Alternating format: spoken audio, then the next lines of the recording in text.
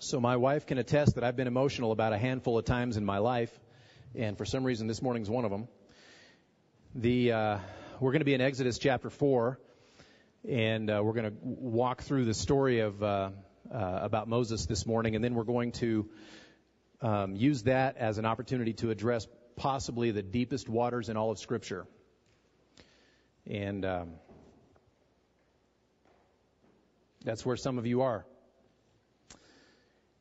So, as you're opening to Exodus chapter 4, forgive me please if I sniffle every now and again. It's really abnormal, but you'll see when we get there, we're going to be talking about God's sovereignty as fully as we can do in this period of time. And really that's, you may be wondering why we chose the book of Exodus. We talked about it about 6 weeks ago when we started this book, and talked about why we were doing Exodus, and then a friend of mine wanted to raise his hand and asked if we were really doing all of Exodus, because there's a lot of it.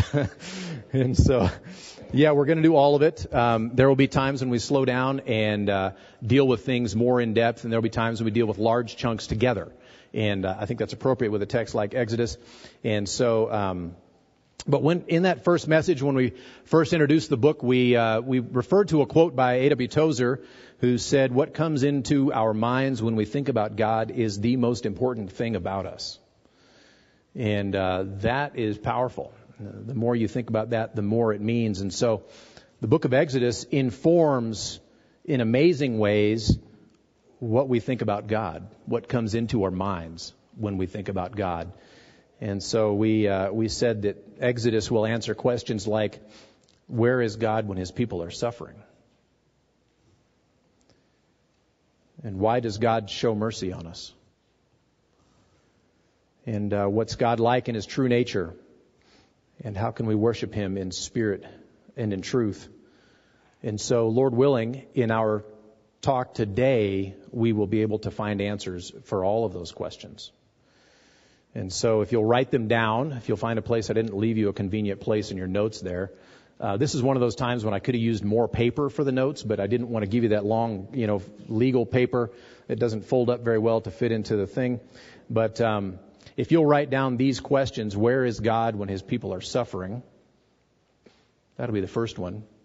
And then after our time today, as you're eating lunch or as you're doing whatever you're doing this afternoon or this evening, go back and readdress that question in light of our passages in light of our sermon today. That's the first question.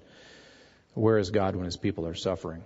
And I think that's why I'm emotional, because we have people suffering. Question number 2, why does God show mercy to us? Why does he? And thirdly, what's God like in his true nature? And so we're hoping to find answers to those questions from our message today. And so in order to do that, let's seek the Lord's help yet again. Let's pray. Father, we come to your word because it tells us truth. It's from you and to us, and it's to tell us true things about us and you and how to know you. And in our passages we're going to look at today, particularly, Lord, we're going to deal with a very deep subject, the issue of your sovereignty, what it means and what it doesn't mean. And so that is very close to the prime question about who you are.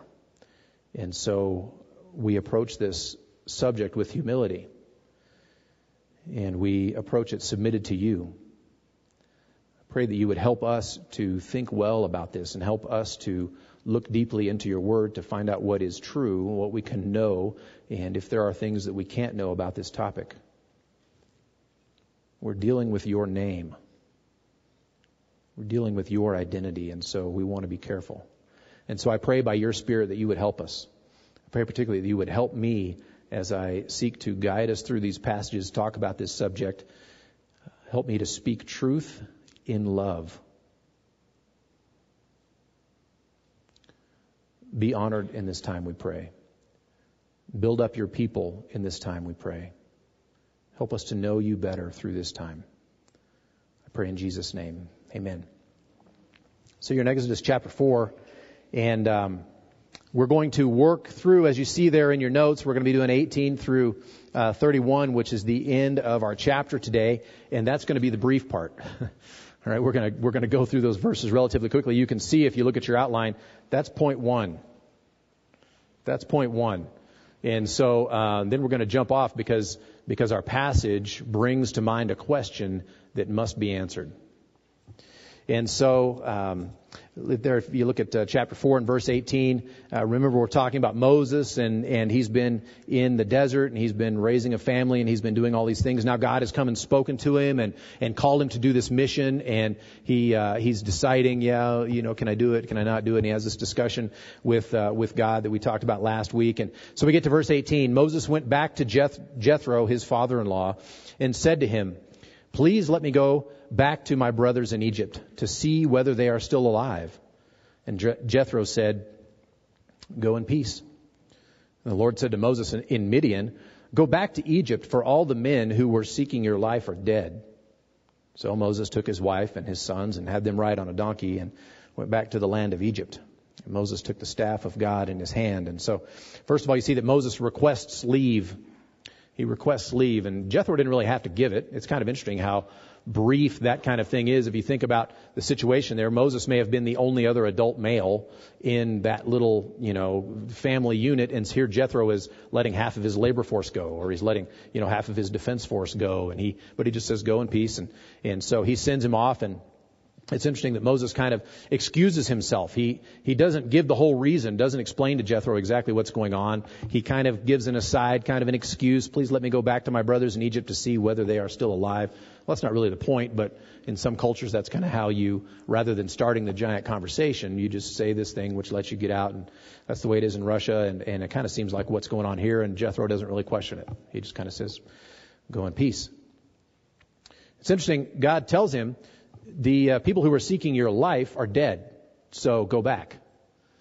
And I was thinking about that what does God care if they're dead or not? Is the person seeking Moses' life too powerful for God or whatever? I don't think God is looking for the most safe opportunity for Moses to go back to Egypt. And so he says, "Okay, now they're all dead. You can kind of sneak in quietly. They'll never notice you." I don't think that's the point. If you think about what God is going to accomplish, and we'll get into that more later on in our message today, but what God is going to accomplish in Egypt is that he is going to pick a fight, essentially, with Pharaoh. The result of which is going to be his people seeing who God really is, and his people being brought out of the land so that they can then go into their own land. And so that's what the plan is, and it seems like God is telling Moses the plan has just started. Remember those ones that sought your life? Well, they're dead. So step 1 is done. So go back and we'll begin step 2. That kind of idea. So I don't think God was looking for a safe opportunity for Moses to return. That doesn't sound like God to me. But you see Moses here, he packs up his family, and there's some question, because later on in chapter 18 of Exodus, we see that actually his family has been with Jethro this whole time, and so they're kind of reunited after this whole Exodus, or this whole thing happens in Egypt with all the plagues and all that. So, but he puts his family on his donkey, and I think sends him back to live with Jethro. But for sure, what he does is he takes the staff of God with him. And the staff that was talked about so much last week, the one that's going to turn into a snake that he's going to use to perform miracles and whatnot, he takes that with him. And God had told him to use that thing to perform miracles, to perform signs before Pharaoh. And so he takes it with him. So he's being obedient. He acts in faith, right? And maybe it encouraged Moses to know that those who sought his life were dead. Maybe God was just kind of saying, it's okay, they're dead. You don't have to worry about it. Maybe God wasn't the one worrying, but Moses was. Regardless, he up and leaves and goes into this situation. So he's responding in faith. And so that's our first passage there. The second, we see that Moses receives instructions. Verses 21 through 23, and the Lord said to Moses, we're back in Exodus 4, "When you go back to Egypt, see that you do before Pharaoh all the miracles that I have put in your power. But I will harden his heart, so that he will not let the people go. Then you shall say to Pharaoh, 'Thus says the Lord, Israel is my firstborn son. And I say to you, let my son go that he may serve me. If you refuse to let him go, behold, I will kill your firstborn son.'" And so God he gives instructions to Moses about what all is going to happen there. He reminds Moses, make sure you do all these miracles, perform the signs that I've given you to do, show them to Pharaoh. And God wants Pharaoh to see the power and the authority and the might of God. He wants Pharaoh to see who he is really dealing with in this issue. He wants his power to be unmistakable so that anyone would let his people go rather than face that kind of power. As we know from reading the story, though, Pharaoh doesn't heed God's warning through Moses. Instead, our passage says that God will harden Pharaoh's heart so that he will not let the people go. Verse 21. We're going to go into that in great depth later on in a couple of points about hardening Pharaoh's heart. But notice the result. Pharaoh will see the unmistakable power of God on display, and he will disregard it. It's insignificant. Doesn't really matter to Pharaoh. The miracles Moses is to perform are to be visible. They're to be motivating warnings to Pharaoh that anyone would take heed of. And God gives another motivating and clear warning in 22 and 23. Did you catch that? Say to Pharaoh, thus says the Lord, Israel is my firstborn son. And I say to you, let my son go that he may serve me. If you refuse to let him go, behold, I will kill your firstborn son. So if you think ahead in our story, you know the story of the 10 plagues. And many of you have been, by the way, been reading Exodus kind of in personal devotions. And I encourage that because it's going to help you understand everything that we're going through. You think ahead to the 10th plague and think about what happened there. And you can see, that's the plague of the death of the firstborn, by the way. You can see how Pharaoh will lose his own son because he refused to let God's son go. So you can see the seriousness and you can see the appropriateness of God's threat here. He says, you're choking out the life of my son. Let him go. If you don't, I'm going to choke out the life of your son. That's the threat. And so Moses receives instructions, 21 through 23. We move on and we see a required circumcision. Now this is kind of an enigmatic sort of passage here, 24 through 26. Scholars discuss about it, and we're not going to go into great detail about it, but it's definitely an interesting and outstanding event. At a lodging place on the way, the Lord met him and sought to put him to death. Then Zipporah took a flint and cut off her son's foreskin and touched Moses' feet with it and said, surely you are a bridegroom of blood to me. So he let him alone. It was then that she said, a bridegroom of blood, because of the circumcision. So somewhere along the journey, a very unusual event happens. God meets Moses and he seeks to put him to death. It stands out. He's spent all this time, he spent chapters talking Moses into being willing to go. Right? And Moses has been saying, no, I can't, because of this reason and that reason. I don't want to. Can't you find somebody else? And I can't talk very well and I don't want to do it and all this kind of stuff. So finally he agrees to go and God meets him on the way and seeks to put him to death. I don't know what's going on there.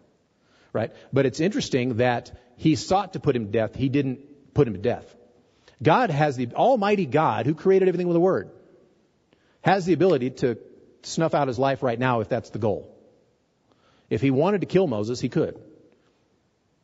But he seeks to put him to death. He goes about the process of putting him to death. I don't know what that looked like. Nobody knows what that looked like. But Zipporah was there. We can praise God for our wives. Because she stepped in, somehow determined what the issue was. And so she takes her son, their son, and she circumcises him. And so it's not real clear from this text whether, maybe the issue was, because she says later, it was there then that she said a bridegroom of blood because of the circumcision. Maybe the fact, that their son Gershom wasn't circumcised is why God was after him, which raises an interesting point that God cares that much about circumcision. Here, just verses earlier, we had Moses arguing with God, unwilling to go. I can't do it. Pick somebody else, or else send me a helper or whatever. Like he's arguing with God. God doesn't kill him. But then he goes about the task uncircumcised, and God steps in and seeks to kill him. So it's not real clear what's going on, but God takes circumcision very seriously, which is going to become a major, major issue later on, obviously, in the history of the Jews. That circumcision is a central point. Think even ahead to the New Testament. Think about how much they valued circumcision. It seems like they learned their lesson from this passage. It's not real clear whether it's Gershom who was uncircumcised or maybe it was Moses who was uncircumcised. We don't really know. I mean, he grew up in an Egyptian household and we don't really have any idea, but it's odd that Zipporah steps in and she circumcises the son and then she touches Moses with it. touches his legs, which is kind of a euphemism for his lower parts. Touches him and seems to be a foreshadowing of what's going to happen. If you think ahead to the 10th plague and the Passover, how are people going to survive the Passover? There's going to be blood applied, smeared on the door. And because of that, God will pass over and not kill them. So it seems like God is kind of doing a foreshadowing thing here, that maybe Gershom's circumcision was applied to Moses, or I don't know. It's not exactly clear, but the circumcision is important, and the application of blood spares a life. Whatever the true things are behind all that, whatever we're to understand from all that, the result is Zipporah stepped in, somehow determined what the problem was, and solved it right away while God was still acting to kill Moses. So we can praise the Lord that God only sought to put Moses to death. He didn't just take his life, which if that's what he wanted to do, he could have done. She saves the day. And so there's a required circumcision. I don't have much more intelligent to say about that. It's very difficult to understand. And that's not our point here. So we're going to move on. We're going to talk about point D here. Moses received by the people. Look at verses 27 through 31. The Lord said to Aaron, "Go into the wilderness to meet Moses." So he went and met him at the mountain of God and kissed him. And Moses told Aaron all the words of the Lord, which he had sent him to speak, and all the signs that he had commanded him to do. Then Moses and Aaron went and gathered together all the elders of the people of Israel. Aaron spoke all the words that the Lord had spoken to Moses and did the signs in the sight of the people. And the people believed, and when they heard that the Lord had visited the people of Israel and that he had seen their affliction, they bowed their heads and they worshipped. So Moses is reunited with his brother after some years or decades. He's reunited with his brother in the wilderness, and he tells him of God's plan for the children of Israel. And together they travel to Egypt, and they speak all the things they're supposed to speak, and they do the signs that they're supposed to do, and that's the plan. They show the elders the signs and tell them what God has in mind here. And verse 31 says, the people believed, and when they heard that the Lord had visited the people of Israel and that he had seen their affliction, they bowed their heads and worshipped. So the result of all this, when they hear good news that God is coming to deliver us, they respond in a way that you would expect them to. They bow their heads and they worship. They're worshiping that God has heard. God who has seemed so far away for 400 years. While they've been suffering, while their hardship has been getting worse, while their lives have been getting more and more miserable, they hear that God is going to come and deliver them. He has paid attention. He has heard what's going on with them, and he's going to come and he's going to deliver them. So for our story going ahead in the book of Exodus, all the pieces are in place. Everything is where it should be. The right Pharaoh is on the throne, and the other one's dead. The right Pharaoh is on the throne. Moses has the staff of God. He has his mouthpiece, his brother Aaron, who's with him in Egypt, along with the knowledge and support of the elders of the people. So everything is in place for the story to go ahead. The great showdown between the most powerful man on earth and the Lord God of the Hebrews is about to play out. It's going to be on a huge scale and in a way that would be remembered for all time. So that's our passage for the day. Shortest sermon I ever preached. Except that now we're getting to the real material. Point number 2 is what God's Word says about sovereignty. We sang about it in powerful ways this morning.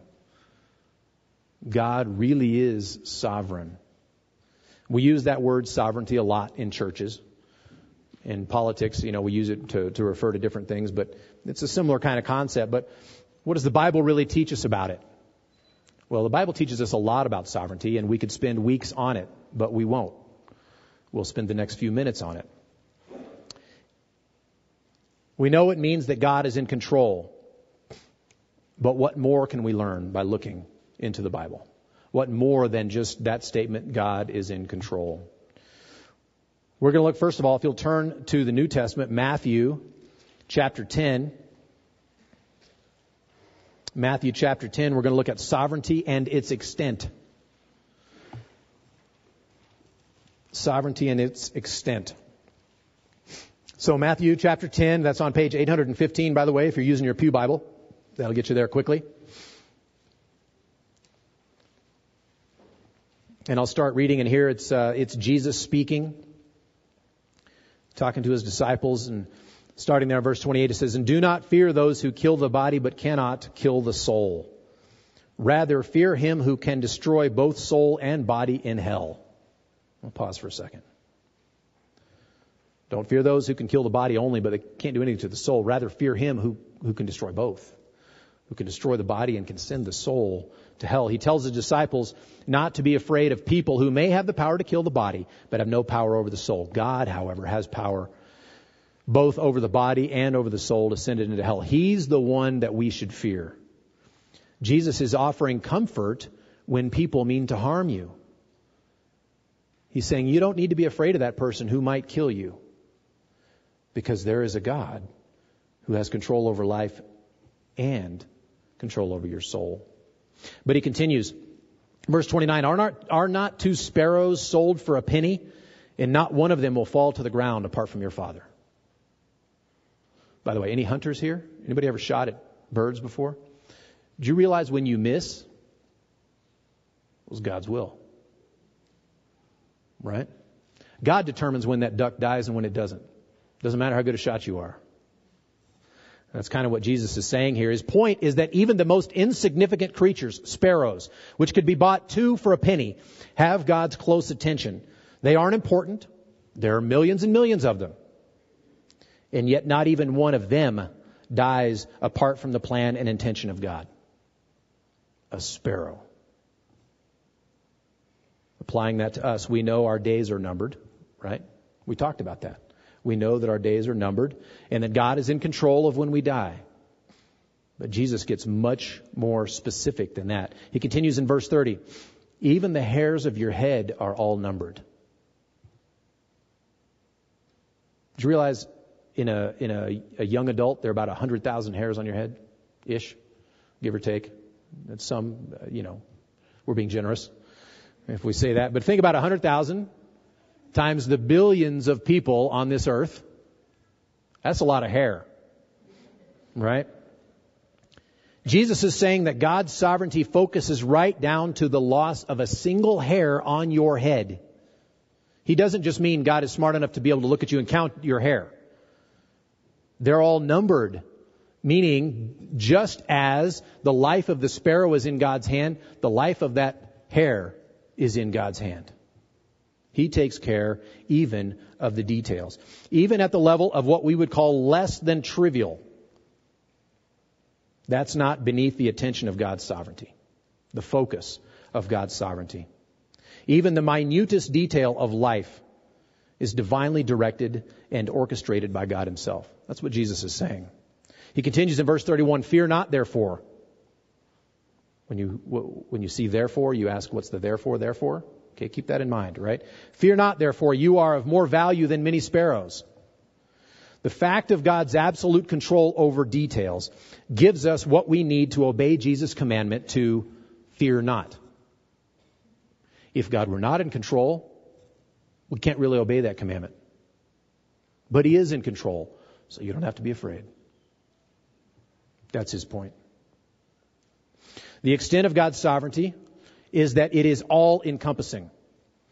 But what about sovereignty and people?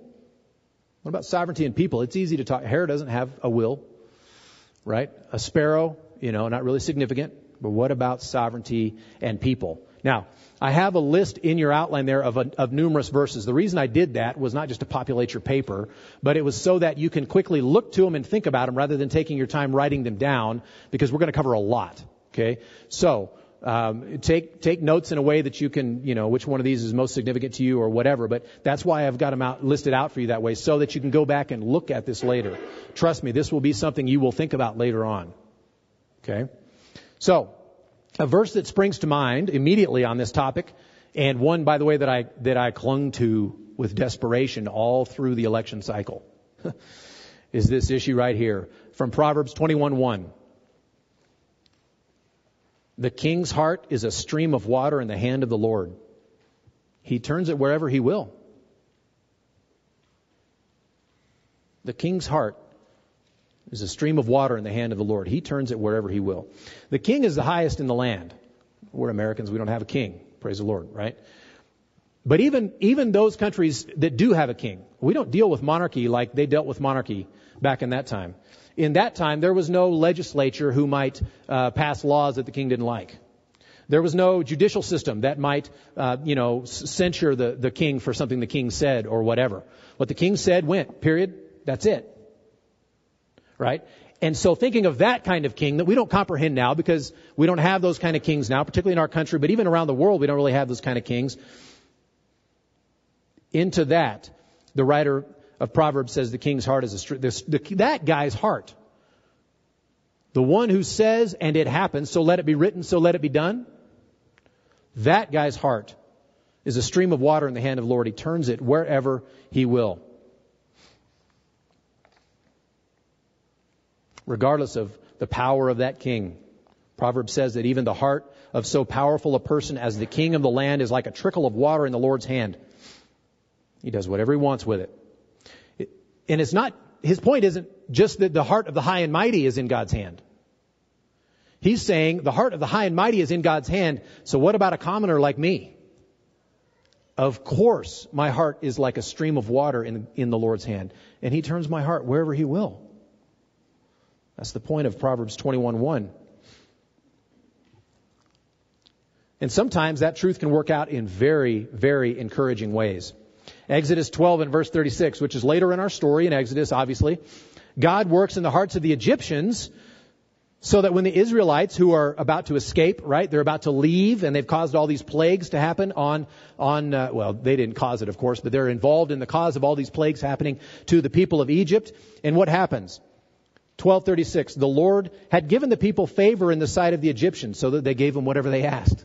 They came and they asked for clothes and they asked for jewelry. And the people were like, okay, that's a great idea. Take my clothes and take my jewelry. God worked in their heart to give the people favor with the Egyptians. He showed Himself sovereign over their hearts. And then again in Exodus 34 and verses 23 through 24, the Israelites, so this is much later on in our story in the book of Exodus. They're getting things prepared, thinking about when they're going to enter into the land.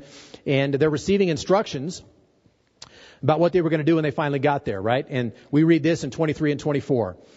He says, 3 times in the year you shall all your males appear before the Lord God, the God of Israel. So 3 times a year, they were supposed to drop what they were doing and go up to Jerusalem to worship. Drop what they were doing. They might, who knows what they were doing? Maybe they were soldiers. Maybe they were farmers. Maybe they lived on the border and they had bad guys living next to them who, they were to drop what they were doing. And they didn't leave, their oldest strapping son at home. It said, all your males. They left what they were doing and went up to worship. And this is what God says, for I will cast out nations before you and enlarge your borders. No one shall covet your land when you go up to appear before the Lord your God 3 times in a year. You left your farm unguarded, and no one would covet your farm. You were a soldier. You were instructed to go up and worship. You left your post, and God protected your land. He made it so that no one would invade. He worked in the hearts of evil men to keep them from even thinking of coming and stealing your land while you're up worshiping 3 times a year for a week or 2 at a time. That's the way God worked in their heart. Sometimes God's sovereignty over the hearts of people can work in ways that are very, very encouraging, but often it doesn't. What about when people intend evil against you? They really do intend evil against you. The verse that's stuck in my mind for years on this topic is Genesis chapter 50 and verse 20.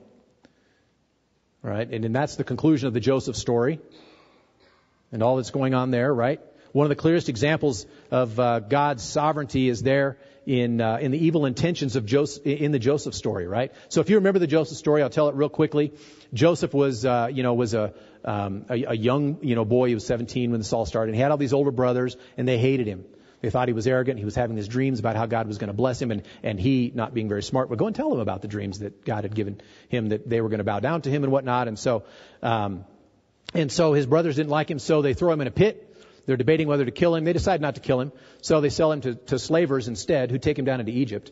He goes down into Egypt, and and the whole story happens there. And not only he's sold into slavery, so he's working and he does well, but his master's wife falsely accuses him of unwanted sexual advances. So he gets arrested, thrown into prison. Well, he does well while he's in prison. And while he's in prison, he helps a guy who then gets to get out of prison and gets completely forgotten. You know, he says to the guy, remember me before Pharaoh so that, you know, they know I'm a good guy in the way I helped you. And so that guy gets out of prison and completely forgets about Joseph. So now he's been forgotten in prison, right?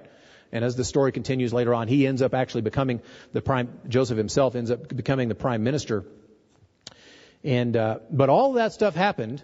He was thrown into a pit. He was sold into prison, or sold into slavery. He was put in prison. All that kind of stuff happened. And, finally, after years in that context, he's able to talk to his brothers. So in Genesis 50, we've gone from Genesis 37 all the way to Genesis 50.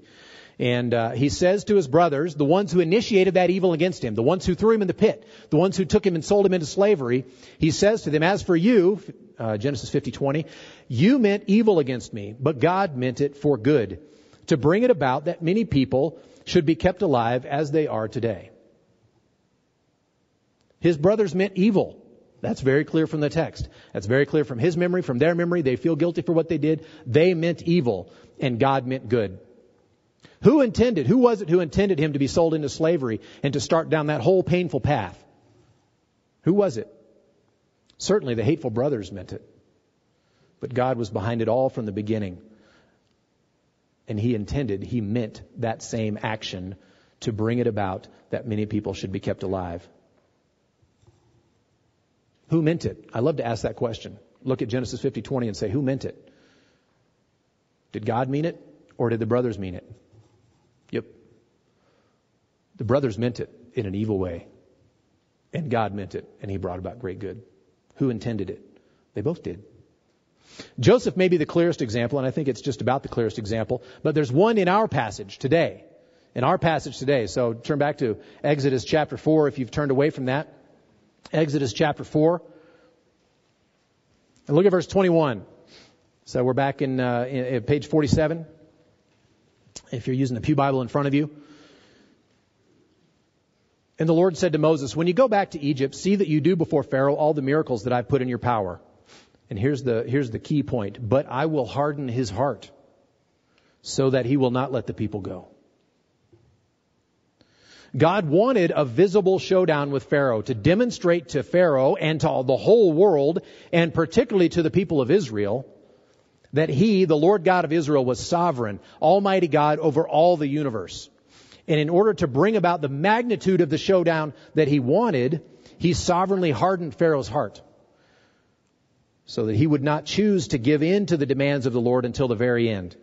And even then, if you remember, he changed his mind.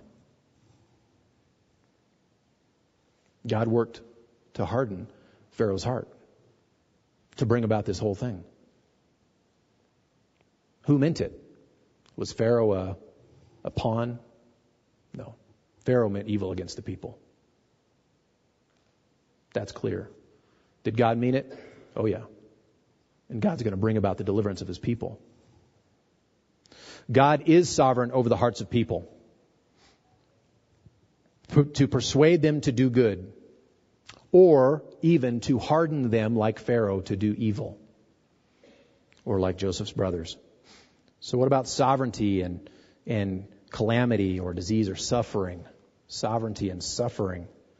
I think this is why I was emotional singing this morning, because this is many of us. Many of you in far greater ways than me. Sovereignty and suffering. So early in our chapter here in Exodus, Moses had been complaining to God. Remember that he was slow of speech and he should be excused of the job of going and being the spokesman to Pharaoh because he didn't speak very well. His tongue didn't work right and whatnot. Do you remember God's answer in verse 11? Look back at verse 11. Then the Lord said, who has made man's mouth? Rhetorical question. Who makes him mute or deaf or seeing or blind? Is it not I, the Lord? God doesn't just say, hey, I made man's mouth and I know how it operates and I can override your slowness of speech to make it work. That's not what God said. What he says is, I made the mouth, and when the mouth doesn't work, I did it. I made ears, and when ears don't hear, it's because I made them not to hear. I made eyes, and when eyes don't see, I made them not see. That gets right down to the very heart of our suffering.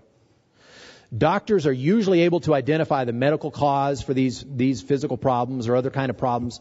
But behind those immediate causes is the sovereign God working His good will.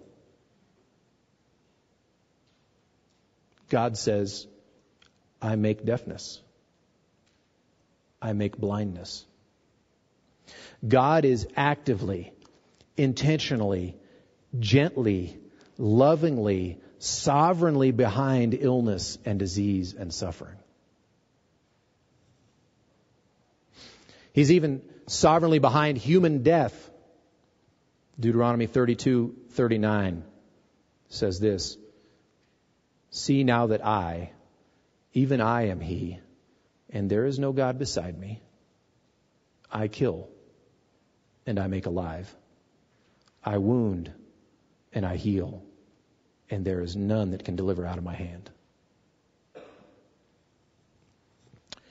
Jerry Bridges, writing on this very difficult topic, says this, God's sovereignty over people does not mean that we do not experience pain and suffering. It means that God is in control of our pain and suffering, and that He has in mind a beneficial purpose for it. There is no such thing as pain without a purpose for the child of God.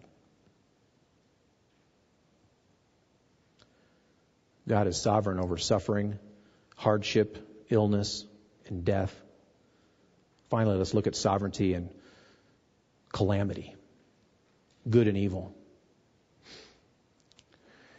I hope when great things, beneficial things, wonderful things happen in life, I hope we are quick to point to God as the one who blessed us and gave us that fortuitous event. I hope we are.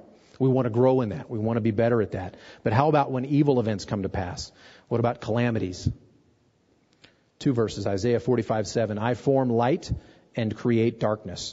I make well-being and I create calamity. For I am the Lord who does all these things. God does that. He is sovereignly behind that. Lamentations 3:37-38. Who has spoken and it came to pass unless the Lord has commanded it? Is it not from the mouth of the Most High that good and bad come? According to the Bible, God is sovereignly behind both good and bad events. That's deep water. So what does sovereignty say about God? What does sovereignty say about God? First of all, how can He be just? How can He be just if those things are true? If He says, I bring good and bad, I kill, I cause deafness, cancer, how can God be just? Everywhere in Scripture teaches the justice of God. Deuteronomy 32:4 is an example. Speaking of God, Moses says, the rock, His work is perfect, for all His ways are justice, a God of faithfulness and without iniquity, just and upright is He. Deuteronomy 32:4. The justice and the righteousness of God is on every page of Scripture. And I believe it because the Bible says it's true. But how can it be? How can that be if all these things are true?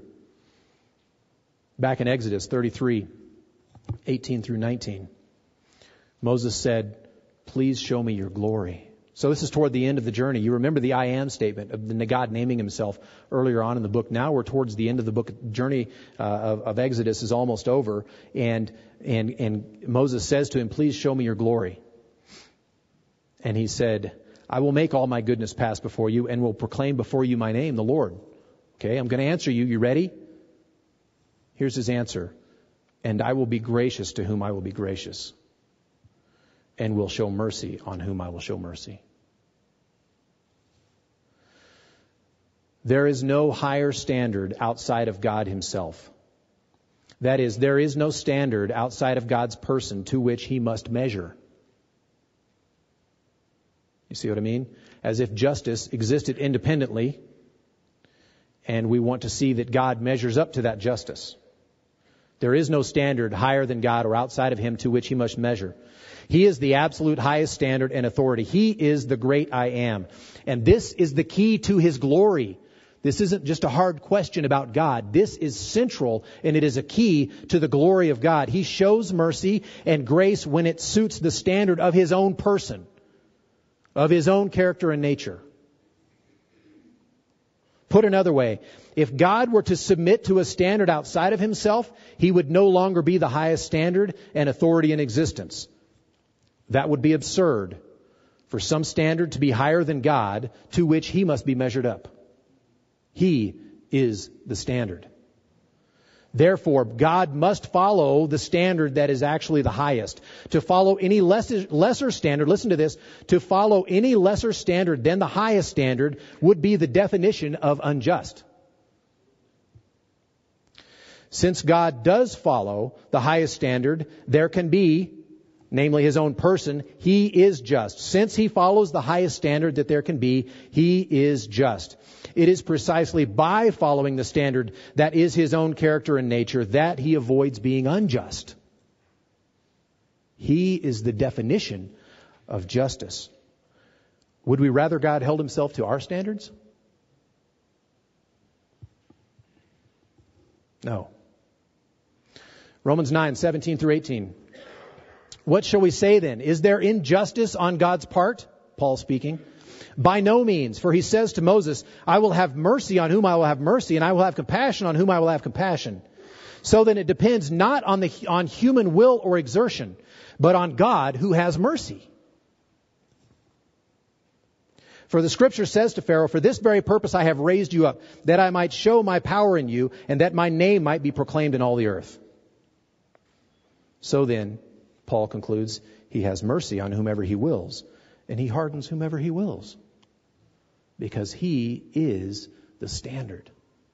And He looks to Himself to determine. God is just and righteous in His sovereign control over the laws of nature, human hearts, sickness, calamities. The next question then for Paul in Romans 9 and for us is, how can we still be held accountable? If that is true, how can we still be held accountable? God is sovereign over the will of man, yet He is in control of it in such a way that we are still accountable for our actions and choices. We make the choices we do because they are the best choice in our minds. They are the greatest good as we see it, and that's why we choose to do what we do. In short, we do what we really want. Joseph's brothers were doing what they wanted when they sold Joseph into slavery. Pharaoh was doing what he wanted when he hardened his heart and would not let God's people go. He was doing what he wanted. And God was behind it. And so Paul says in Romans 9, continuing verses 19 through 23, you will say to me then, why does he still find fault? For who can resist his will? If he's hardening Pharaoh's heart so that Pharaoh does these things. If he was working behind the evil brothers of Joseph to sell them into slavery and God meant it, why does he still find fault? For who can resist his will? And then he goes on here, but who are you, O man, to answer back to God? Will what is molded say to the molder, why have you made me like this? Has the potter no right over the clay to make out of the same lump one vessel for honorable use and another for dishonorable use? Does he have the right to do that? He's the potter. Verse 22, what if God, desiring to show His wrath and to make known His power, has endured with much patience vessels of wrath prepared for destruction? He's endured. He's been patient with them. Why? In order, verse 23, in order, His purpose is in order to make known the riches of His glory for vessels of mercy, which He has prepared beforehand for glory. That's a tough passage. I see two answers here. First of all, we wouldn't even have existence to ask such questions if it weren't for God, our Creator. So the very fact that we're able to ask that question refers us back to God. He has the absolute right to sovereign control over His creation. And we do not have the right to put Him on the witness stand as if He were on trial and He were answering to us. That's His first answer. But He's not done, and I don't think that's His greatest answer. That's not Paul's final answer. The second answer in Romans 9, I believe, is Paul's real answer, verses 22 and 23. What if God, desiring to show His wrath and to make known His power, has endured with much patience vessels of wrath prepared for destruction, in order to make known the riches of His glory for vessels of mercy, which He has prepared beforehand for glory. He has done all of this so that we can see what He's really like. He hardened Pharaoh's heart so that Israel would understand what God is really like, so the rest of the world would understand what God is really like. That He's merciful and He's just. And He is faithful to His children. He's faithful to His promises. Back in Exodus 33, when He was describing who He was, and Moses asked, I want to see your glory, remember? And God said, I will have mercy on whom I will have mercy. I will have compassion on whom I will have compassion. Sometimes we get tripped up in there because we think, but don't we deserve, what if I kind of deserve, what if I don't deserve? And we think we're going to put our standard on God. But look at how God describes Himself there. He doesn't say, I whip who I want to whip.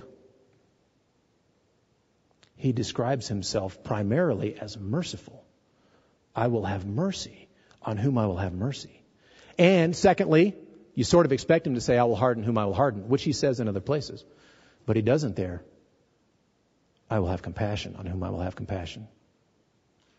That is the essence of God's glory.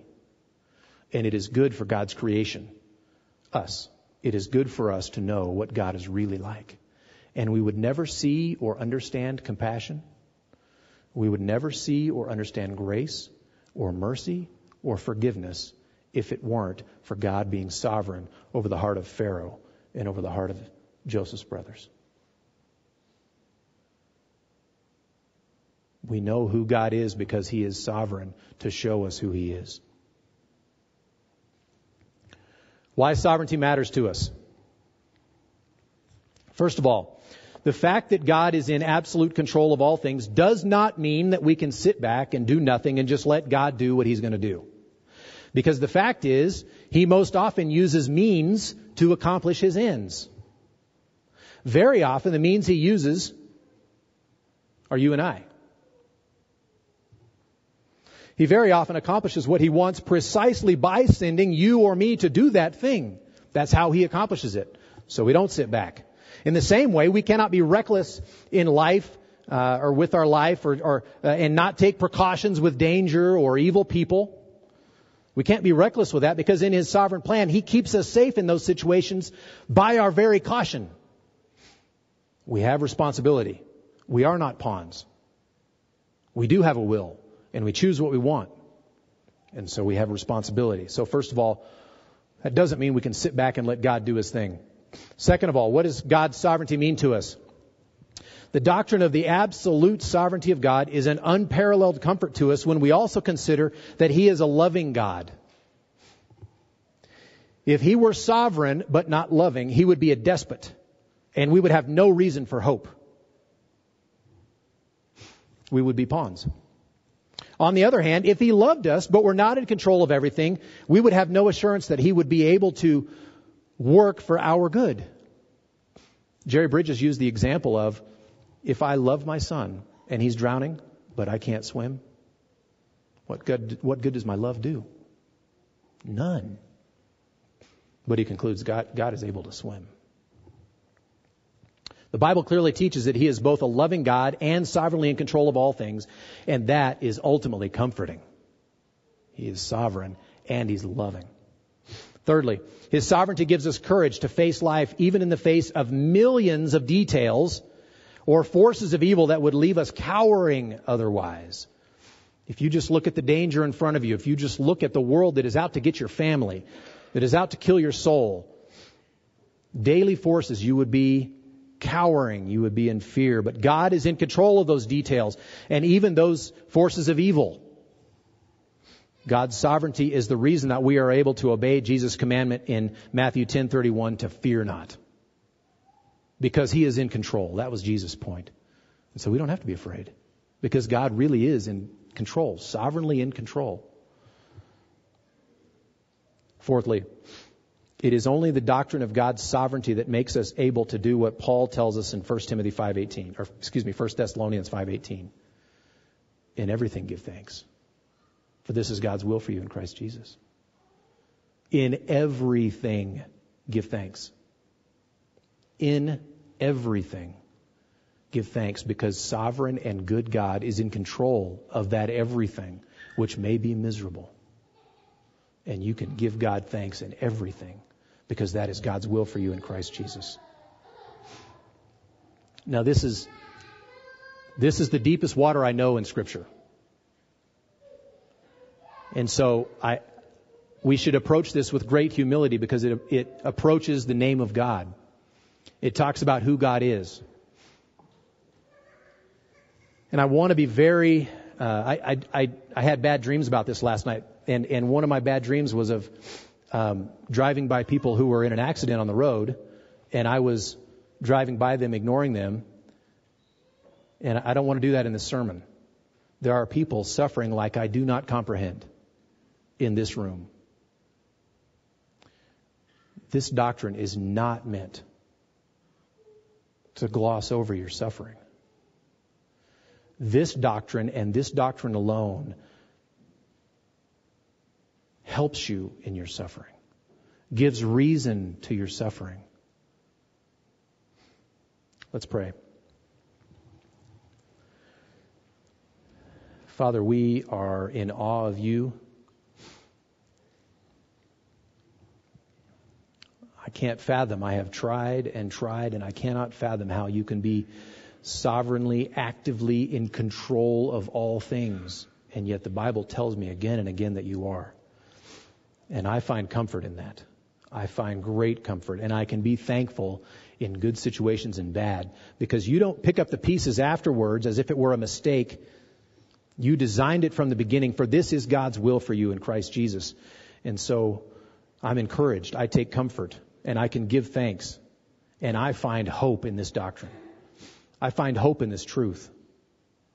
And I gladly submit to you, God of all things, God of my heart. I submit to you, and I rejoice that I get to know you, and I rejoice that you have made yourself known to us, and I rejoice that you don't meet some standard outside of you as if it were higher than you, or as if you should meet our standard. You are true to yourself, and you are sovereign, holy, almighty, infinite, glorious God. And I give you great praise for that, and I worship you. Lord, help us in our time of difficulty, our time of suffering. Help us as we wrestle with this, and we may wrestle with this in the face of a spouse who is deathly ill, or having lost a child, or having sick kids, or a disease ourselves we don't understand. I pray that you would take the very nature of who you are and what your glory means, and that you would work in our hearts. Give yourself glory from it, and along the way, comfort your children. Encourage us, hold us up. Father, we look to you and we trust you. In him, we have obtained an inheritance, having been predestined according to the purpose of him who works all things according to the counsel of his will. And we know that for those who love God, all things work together for good, for those who are called according to his purpose. Praise the Lord in Jesus' name. Amen.